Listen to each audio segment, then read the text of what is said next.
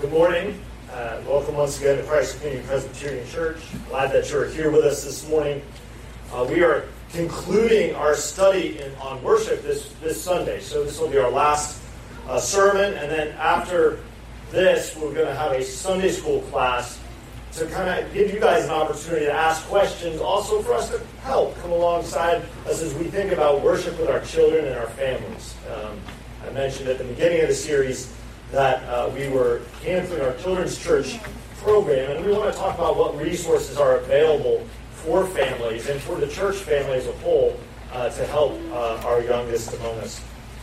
So with that, I just want to highlight a few things that we've been looking at. At the beginning of the series, we focused on the object of our worship from Revelation chapter 5. We talked about how one of our fundamental problems is that we have a worship disorder, that it is not simply an issue of indifference, but that we're all worshipers. Every human being is a worshiper. And our fundamental problem is our worship disorder, that we worship self and the idols of our heart rather than the living God. And that at the end of the day, our Creator and our Redeemer is the object of our worship. Last week we looked at the how of worship. We talked about how God's Word alone defines how we are called to worship. And this week I want to close by thinking about us as worshipers.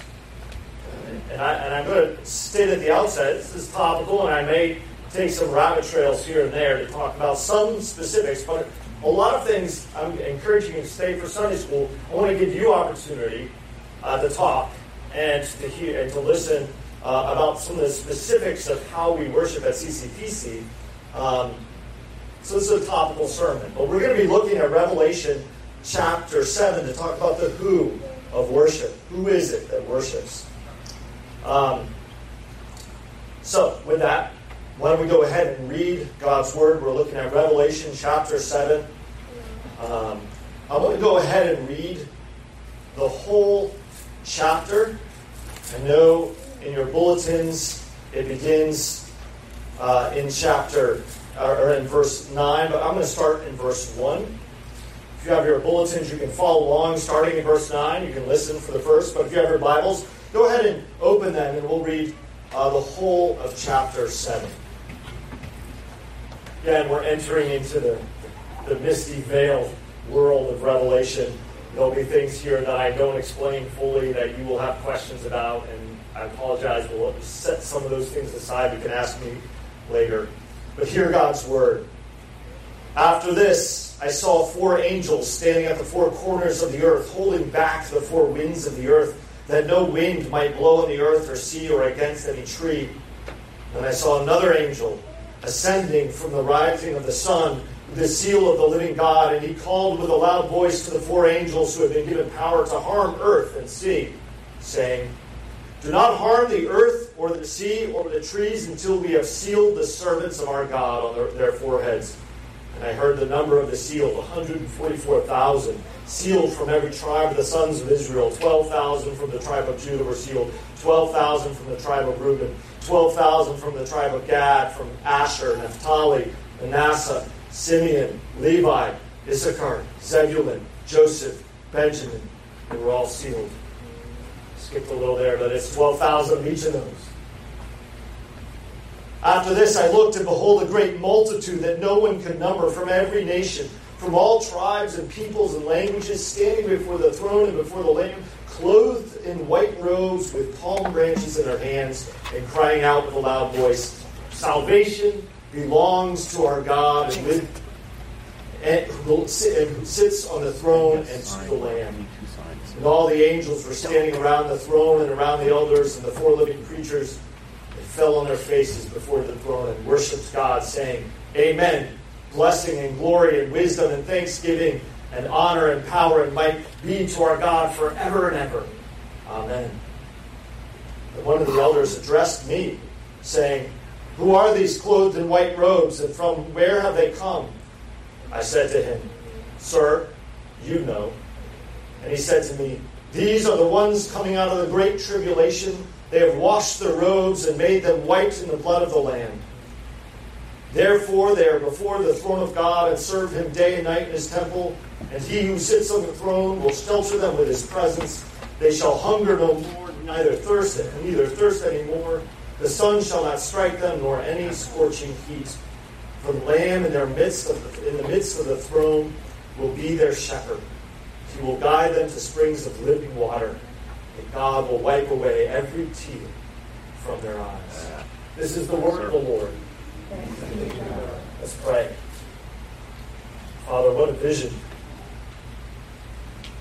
What a hope. As we look at your word today, seek encouragement in the face of trial and tribulation, we ask that you would keep our hearts and our minds and our mouths, our lips fixed on the Lord, the good shepherd who protects and cares for us. Lord, I ask that you help me as I bring your word this morning. Forgive my sin. Use my words despite their weakness. By the power of your Holy Spirit. We ask this in Jesus' name. Amen. This past week at community group, I opened a can of worms. We'll call it the worship can of worms. And we had a discussion. For those of you who were there, I think it's fair to say that it was a lively and impassioned discussion. Is that a fair characterization for those of you present? And I appreciated it. Remember, I opened this series stating that I suggested that if we were to take a poll of every single person in this room on their view of worship, we would come up with a different view for every single person. There would be some nuance. Some of us might be more similar, but there would be nuances across the group. And so it was, I think, in our community group, it was representative of that. And it was helpful. It was a good discussion. You see, I think fundamentally, not only do we feel strongly about what constitutes good worship, because we're worshipers at heart, but we also come from a diversity of backgrounds, different cultures, different countries, different personalities, different experiences, different gifts. And yet, when we come together as one. This is no easy thing. It's not easy. It's a hard thing. And I would say, apart from the gospel, a fairly impossible thing.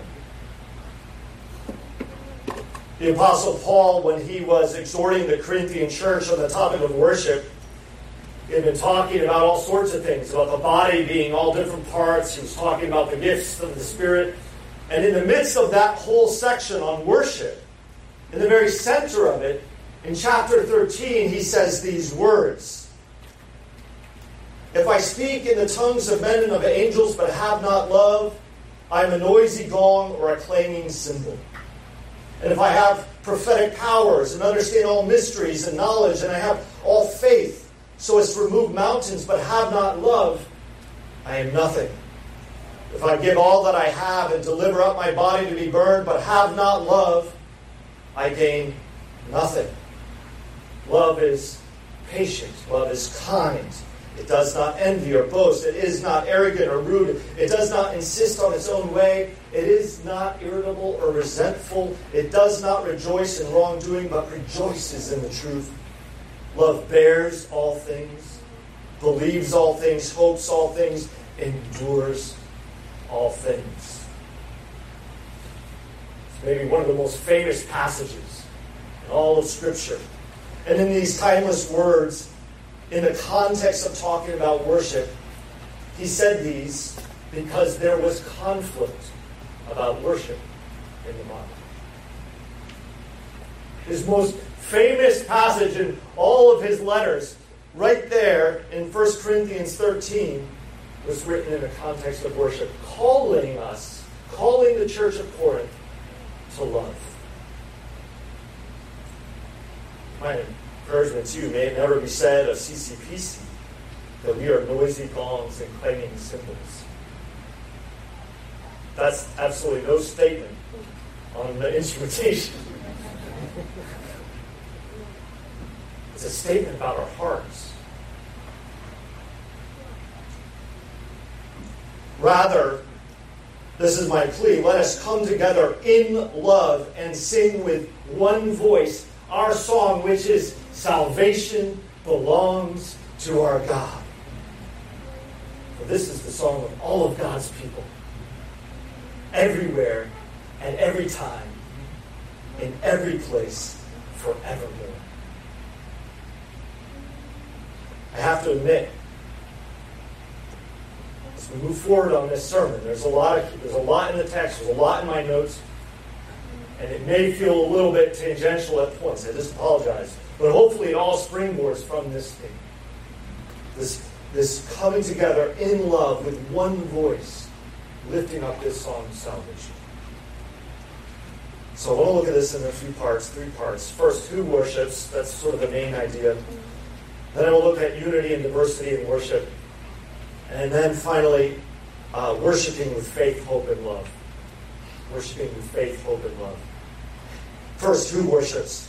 As I've already noted in the first sermon, I think it's very difficult to enter into a study of the book of Revelation. So bear with me as I try to give some necessary context. You'll remember what I said if you were here on my sermon on Revelation 5. You'll remember that there was a scroll with 7 seals that couldn't be opened, right? Except by the Lamb who was slain, who came and opened the scrolls. In fact, the rest between chapter 4 and 5, particularly chapter 6, we have the opening of 6 of those seals. And then we come to the 7th seal here in chapter 7. And you'll remember that scroll represented, if you will, the plans of God's redemptive story and the execution of those plans. That was the opening of those scrolls, or the opening of those seals on that scroll was the Lamb of God executing God's plan. And you'll also remember I said something about interpreting Revelation, and there are various interpretations. I'm fully aware of this. The interpretation stream that I'm following is that this is cosmic history, if you will, starting at the coming of the Lord Jesus in the first Advent and the coming of the Lord Jesus in the second Advent. And that this story of the coming of Jesus in the first Advent and second Advent gets retold 7 times throughout this Revelation. And this is the second, if you will, cycle. We could go into all of that at some point. Maybe we'll study the book of Revelation as we have opportunity. But just go with me on this. But here at the beginning of chapter 7, just as the 7th seal, called the seal of the living God, was about to be opened and judgment was about to rain down on the earth, an angel called out and said, "Do not harm the earth or the sea or the trees until we have sealed the servants of our God on their foreheads." And then he says, "And I heard the number of the seal, 144,000 sealed from every tribe of the sons of Israel." There's so much here. I'm not going to have time to prove everything. I'm just going to state things. If you have questions, you can come to me afterward. But I want to kind of identify some of the things that are being said here. First, what is this idea of the sealing of the servants? So we have the seal that's being opened, and then there's this talk about sealing the servants and putting the seal on their foreheads. What is this all about? Well, I think first the servants of God are simply those who believe. That's it. It's pretty basic. They are sealed, meaning they are kept secure and they are marked as belonging to God. And we have this kind of language elsewhere in Scripture. So in Ephesians chapter 1, verse 13, it says this, "In him you also, when you heard the word of truth, the gospel of your salvation, and believed in him, were sealed with the promised Holy Spirit." So remember, this is cosmic history, kind of in a nutshell here in Revelation. And what the picture that is being painted is, the angel is saying, until everyone is sealed, until all of God's people are sealed and separated out and collected up and taken up, don't bring the judgment. Don't bring the judgment. It's a picture of God withholding the day of his coming until all his servants, all his people are brought in. That's why in 2 Peter you have that beautiful passage that says the patience of the Lord is salvation, right? This is your hope that for the lost who are still to hear the gospel, there's time. Second thing that we see here is the 144,000. Well, what is the 144,000? I think it's simply a representative number of all of God's people. Though here in Revelation it picks up the language of the tribes of Israel, I think we can understand this to include all true Israel, all who trusted in the Lord Jesus, all God's people. One verse says servants, here it says 144,000 of the tribes of Israel. This is his church. And we get this a little bit from verse 9, which is the text that begins our text, where it says, all these people are as this great multitude that no one can number, from every tribe and from all the peoples and all the languages. So, all right, so there's my brief analysis of the text. But the end goal of the sealing of the servants, the goal is of putting that mark of the Holy Spirit on them, is that they might be gathered up to be worshipers around the throne of God. That's the goal. That's the aim. As one people. Okay. When we come into verses 9 and following, kind of skip over the judgment a little bit. There'll be another cycle, if you will, that kind of goes deeply into this judgment as we move forward in the book of Revelation. You can read about the final, if you will, white horse and his rider coming and bringing judgment. But here, we jump right into that glorious throne room when God's people are all gathered at the end of days. People from every tribe, tongue, and nation, all gathered around the throne.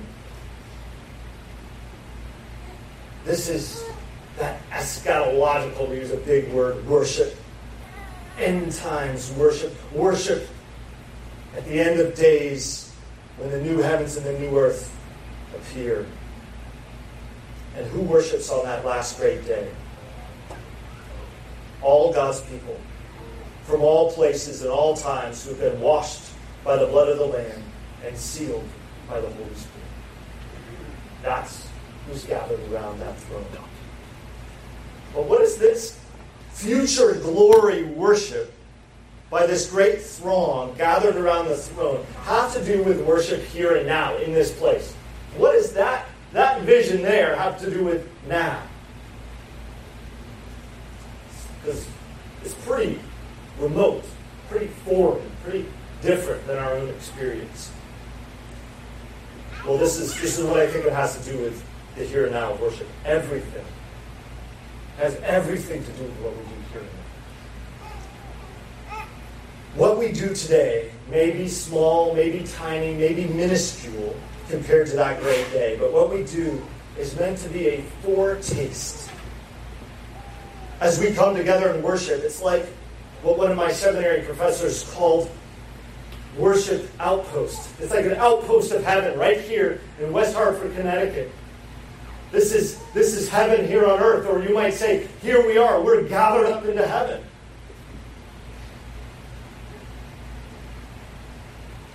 Hebrews 12:22 and following. I read a little bit of this last week, but Hebrews 12, if you have your Bibles, you can follow if you want, but it's Hebrews 12:22. The writer of Hebrews is distinguishing between the earthly worship of the Old Testament when they approached the cloud at Mount Sinai. But he says this, but you've come to Mount Zion.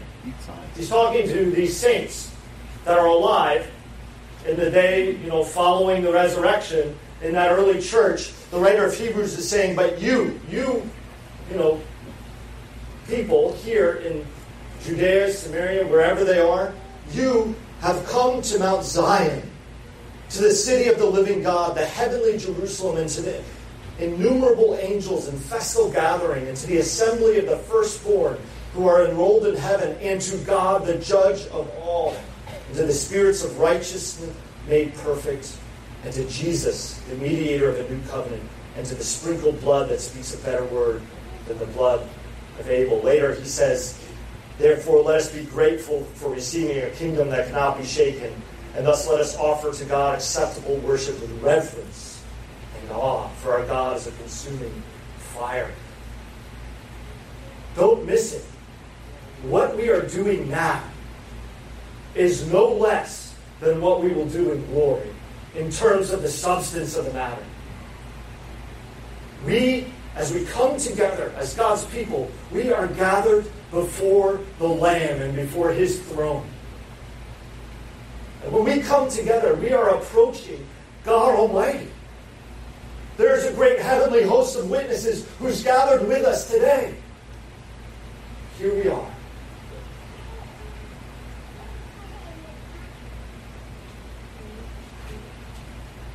But another fundamental aspect of that future worship that impacts our worship today is the breadth. Is the breadth of the people who worship. People from all over. Christ Himself ascends to the Father. Do you ever wonder, why did Jesus ascend? Why didn't He just stay on earth? You ever like, well, why didn't He just stay? He could have ushered in the kingdom and done everything. But he actually says, no, if I don't go, my Spirit won't come. He says this in John 16. This is the purpose for His leaving. He says, nevertheless, I tell you the truth. It is to your advantage that I go, for I do not go away.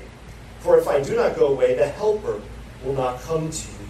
But if I go, I will send Him to you. And when He comes, He will convict the world concerning sin and righteousness and judgment.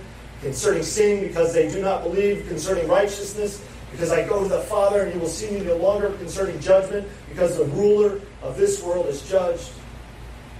What Jesus is saying is, I need to go so that my truth, my word, my kingdom can go out into all the world. It's not going to just stay here localized in Jerusalem and Judea. It's going to go to the ends of the earth. And so what does He say in Matthew 28?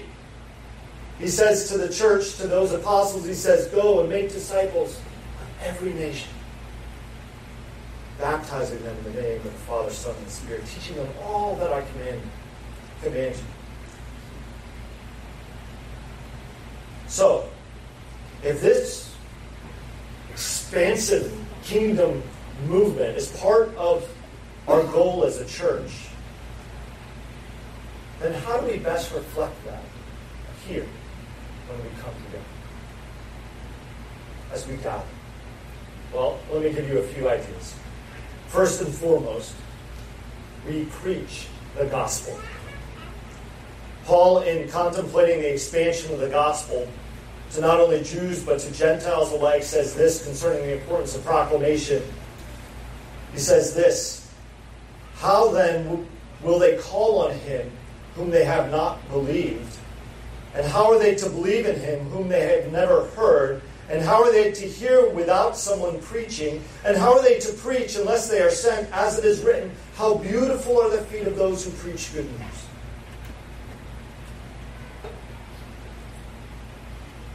First and foremost, what we do as part of worship is proclaim the good news.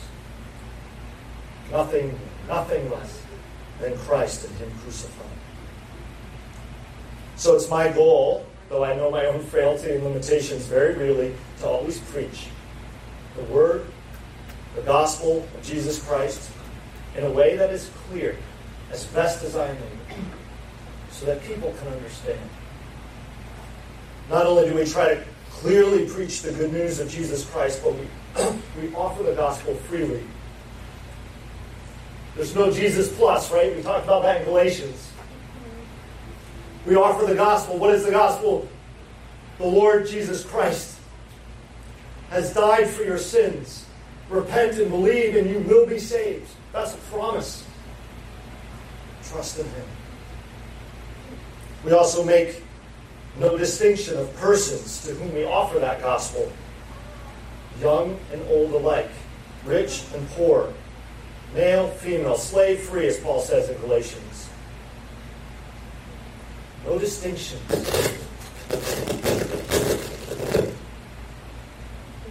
One time I was at a church, and at this church I was in the back. I was in the foyer of the church, and there were doors that kind of went out to the main street, and there was a bus stop on the main street. And so this was a church that often got people kind of wandering in. That's good. One Sunday morning, somebody wandered in who didn't look like the rest of the church. And I remember sitting there, I was young, and I remember sitting there and being excited. There was this person that didn't look like the rest of the church. They were coming in, and I was watching from the back, and I watched as one person cut him off and sent him away.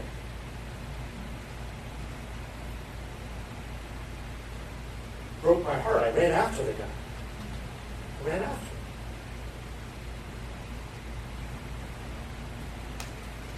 Without distinction. Not only do we preach the gospel week in and week out that people might come to faith, but we support and pray for our missionaries, both locally and across the globe. And so each week you'll hear us praying for our missionaries. And it's not just because we like them, because we do. We love them. But because we believe it is central to who we are as a church. How beautiful are the feet of him who brings good news. So we support that work that goes and spreads the gospel out. Not only do we strive to preach the gospel and strive to share the gospel with our neighbors in the world, but we try to remove barriers, and as much as we are able to encourage people to join in worship. Now I got to make a quick caveat, because some of you, this might cause some alarm bells to be raised. You might construe my words as promoting something like a seeker-sensitive worship style. Right? I want to allay your fears. Seeker-sensitive worship, as it's traditionally that's funny, but seeker-sensitive worship removes often the very substance of worship, not addressing issues that are central, like sin, or areas of theology that might be difficult or contentious. It puts the focus on making people feel comfortable, and there's very little reverence, there's very little awe. So one of my former pastors used to say, when we talk about issues of worship and preaching, he says, what you save them with, you save them to. So if you preach a light gospel, you'll get light Christians. That's not what I mean about removing barriers.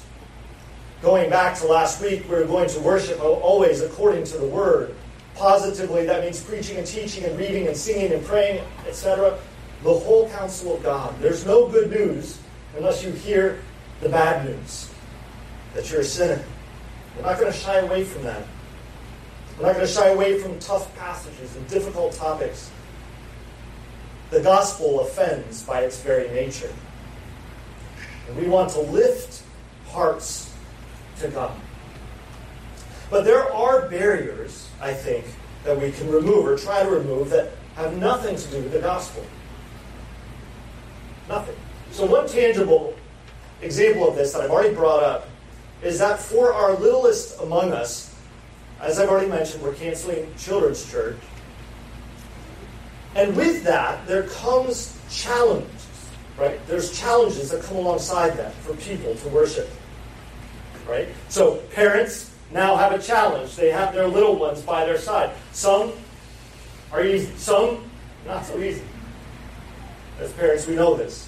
It's hard for others. There may be noise and disruptions and people getting about and moving to take care of things.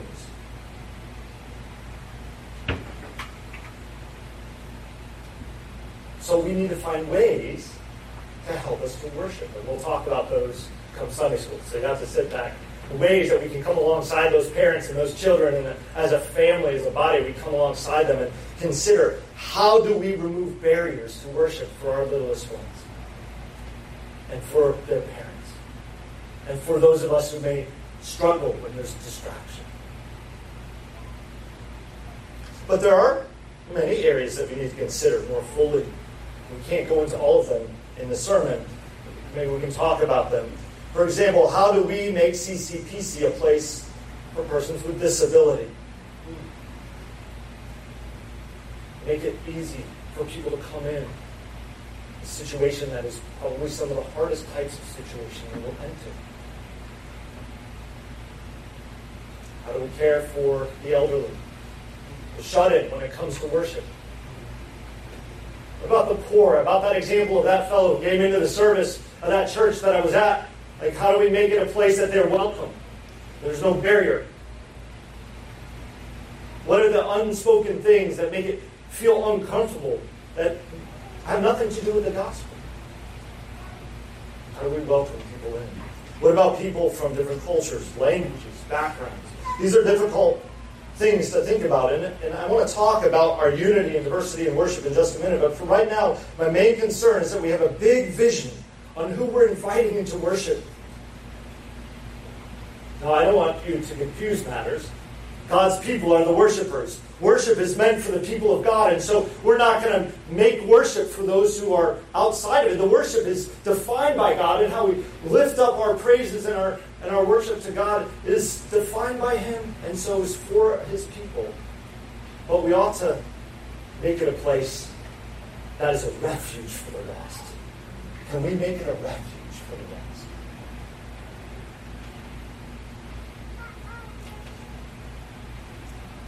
One thing that I like in our bulletin is that we explain some of the elements of our worship in the margin for folks who might be unfamiliar.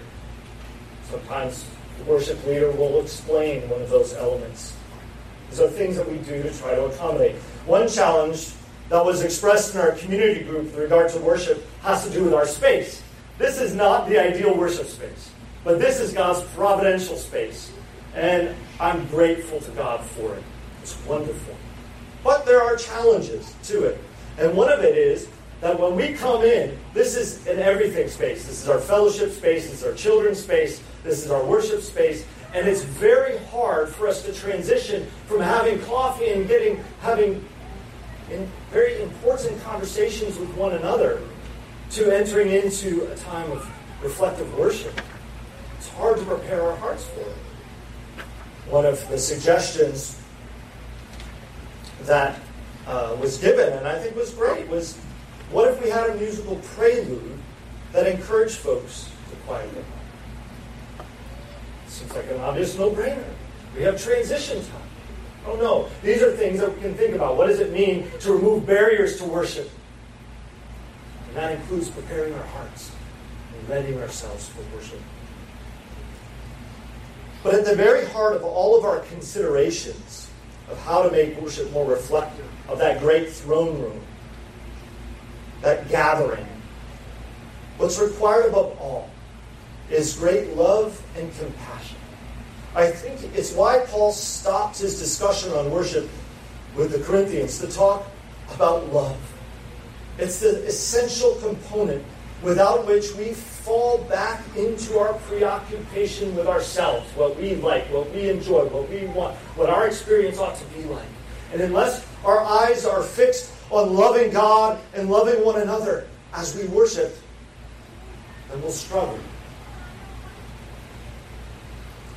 I realize that there's much more to be said, so we're going to move on. If you have other questions with regard to the who of worship, bring it up in the class. But now I want to briefly look at the issue of unity and diversity within the context of our worship. There are two things in this text in Revelation chapter 7. The two things that struck me about this group of worshipers. The first was that the text says they were crying out with a loud voice. They were singing together one song. It's really interesting.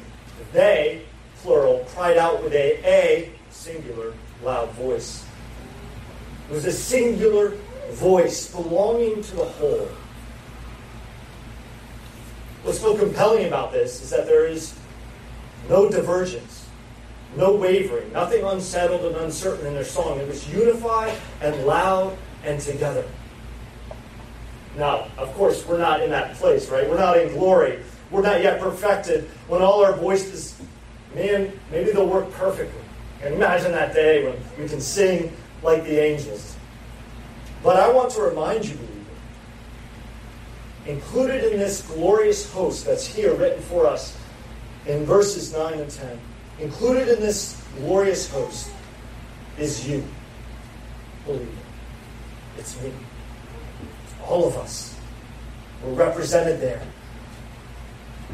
What a glorious thought that we are included in that chorus, and we have hope of our voices resonating and resounded perfectly to the glory of God. I look forward to that day, and I realize that one of the challenges that we face this side of the glory is that we bring all of our stuff, all of our preferences, all of our experiences, all of our baggage, all of our sin, all of our sorrow, all of our trouble to worship. We come into this place, we bring it home. So to use another theological idea of the already and the not yet, we live in the not yet, and our worship is marked by the not yet. Our prayers, they are sometimes and often timid and weak. Our preaching is often rambling and unclear. Our readings might be stilted. Our confessions might be lackluster. Our singing might be offbeat and off-key, and our offerings might be half-hearted, and our communing might be absent-minded. This is the already. This is the not yet. And yet, we come together. To me, this is what makes church one of the most amazing pictures of the Spirit's power and grace. With all our differences, with all our struggles, with all our trials and sins, we still come together and picture, in our minuscule way, that glorious throne room scene. We do it. A motley crew of God's redeemed. That's what we are. A motley crew of God's redeemed. And we strive together to make that song heard. To sing with one voice. And we do. By the grace of the Holy Spirit, who meets us and empowers us and draws us together in all our diversity, He brings us and makes us one. You look around this church and you think of all the differences you have with your brother and sister. The truth is, you are united for eternity. That is something that is guaranteed.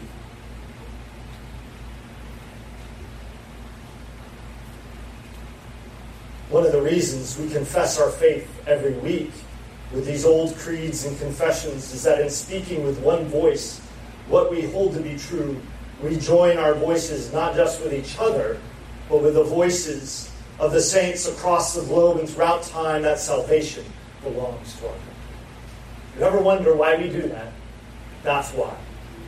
Because we are one. Yet there's something else here that we see in the text, and that is the diversity of the group. You can't escape it. There are people from all tribes, peoples, and languages. Which makes the oneness of their voice all that much more remarkable. I don't know what that's going to look like.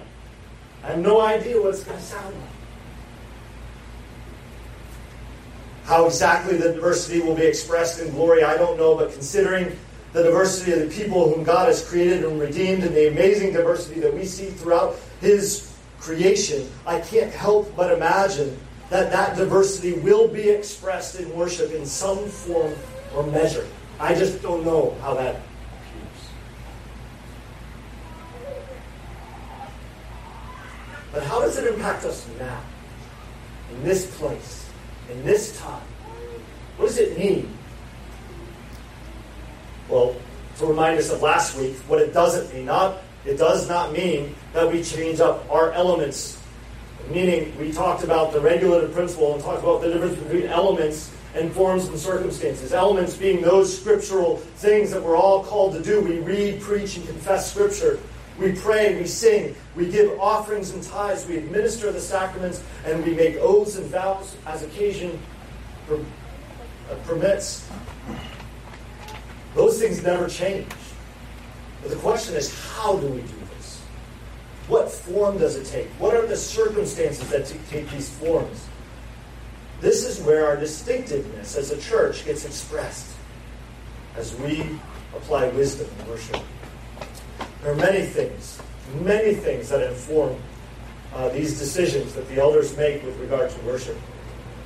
And I'm not going to be able to go into everything, but here are some of the things that go into the decision-making process. And this is the stuff that I really want to have you guys ask about when we get to the class after the worship service.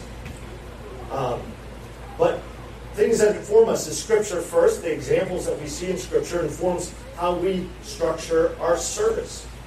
Our theological convictions inform us and how the elements will take.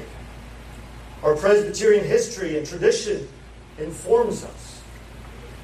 It isn't the ultimate or the only thing, but it informs us. It's part of our story, and we honor that, and we connect ourselves to those saints who've gone before us.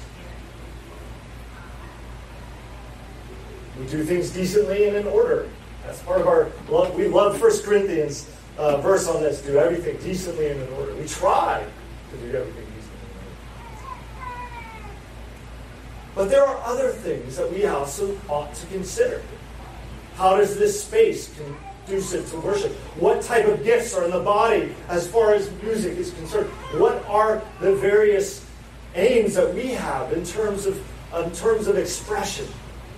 Maybe, and I would say this is probably one of the things that I want to talk a little bit about, is that the primary worshipers are out there, not up here. This is who worships. The people, they worship alongside us because they're a part of us. But what I mean is, one of the things that informs how we structure our worship service is that it's not about the worshipers up front, but it's about God and us as God's people coming together. How does our cultural background inform us? How do we connect to the past?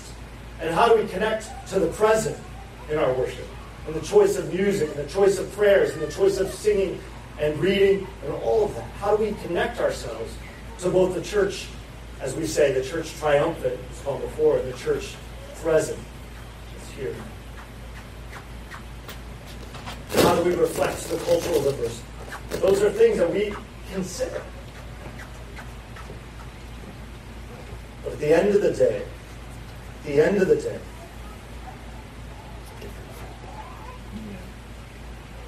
all those things, we try to do them as best as we're able to reflect the diversity of our body and the diversity of the church as we consider the breadth of God's church, and we come together and we do it according to the best wisdom that we have.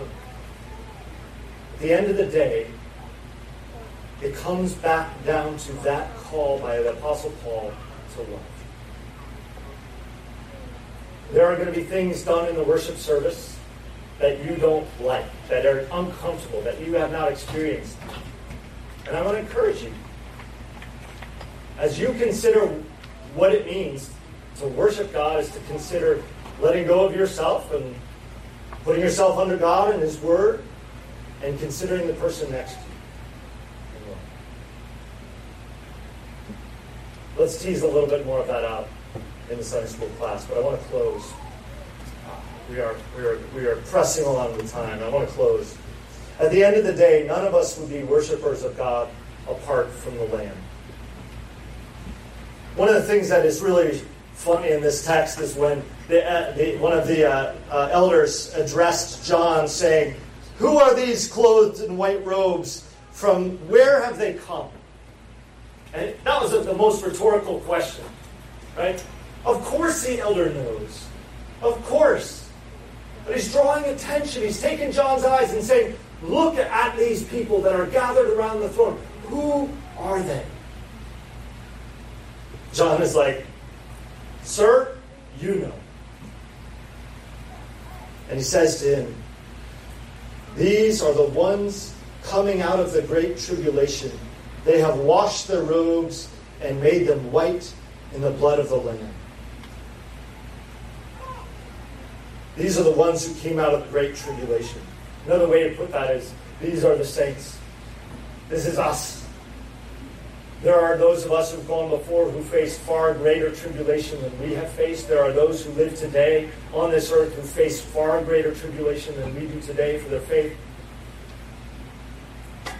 But we do face tribulation, trial, heartache, and pain this side of glory. And what the elder is saying is, here is the hope. Here it is.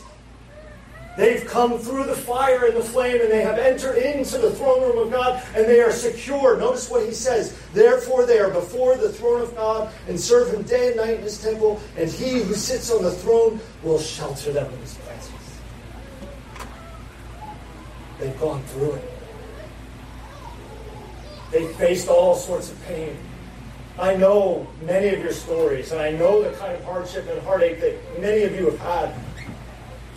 There's hope of a future glory where you are sheltered under the presence of Jesus Christ, where there is no more hunger. There is no more thirst. There's no more sun that can burn you and strike you by day, nor any scorching heat. For the Lamb of God is your shepherd. He'll guide you to springs of living water. And you'll never thirst again. As he will wipe away every tear from your eye. So we come together and worship. The very heart of it. And all of our diversity and all the struggles we have as we come together as a broken people full of our own trials and tribulations and sin, as we come into this place, I want you to fix your eyes on that hope. That we have a great high priest, the Lord Jesus, the great shepherd of the sheep, the Lamb who is slain, who has covered you and washed you in his blood, that you are now clean and pure and spotless. As you struggle, even as you come to worship and you are disheartened by the world around you, fix your eyes on the Lamb. The one who's taken away your guilt and your sin. Hope. There's nothing in this text other than that. It's hope. It's to say there's tribulation and there's hope. Looking forward to that horizon of glory where we may struggle here to sing and to pray and to preach and to read and to worship. But there's hope in a time and a place when our worship will be pure. Not because we're pure, but because we have been clothed in the righteousness of Christ. And love. There's love here. First, there's love of God for the redeemed. He laid down his life not because they were clean, not because they deserved it, but because he loved them. Because of that, we love God. He loved us first, and so we love him, and our worship to him is not fundamentally about our experience, but it is about loving God. And in that, we experience his love. Finally, it's to love one another. As we come into worship, as we come together as God's redeemed, we all come together with the same clothing, with the same righteous robes, washed, cleansed, and ready for glory. So we can come together and we can lay down all of our idols, all of the things that we think are so precious to us that if we don't have, that will somehow be destroyed. We can lay those down and we can look to Jesus, the author and perfecter of our faith, who's gone before us, and we can bind our arms with one another in love and run that race while that great cloud of witnesses cheers us on. All praise be to Jesus. As you consider to worship, may it be your song. May this be our song. Salvation belongs to our God. Let's sing that together. Let's pray. Heavenly Father, we thank you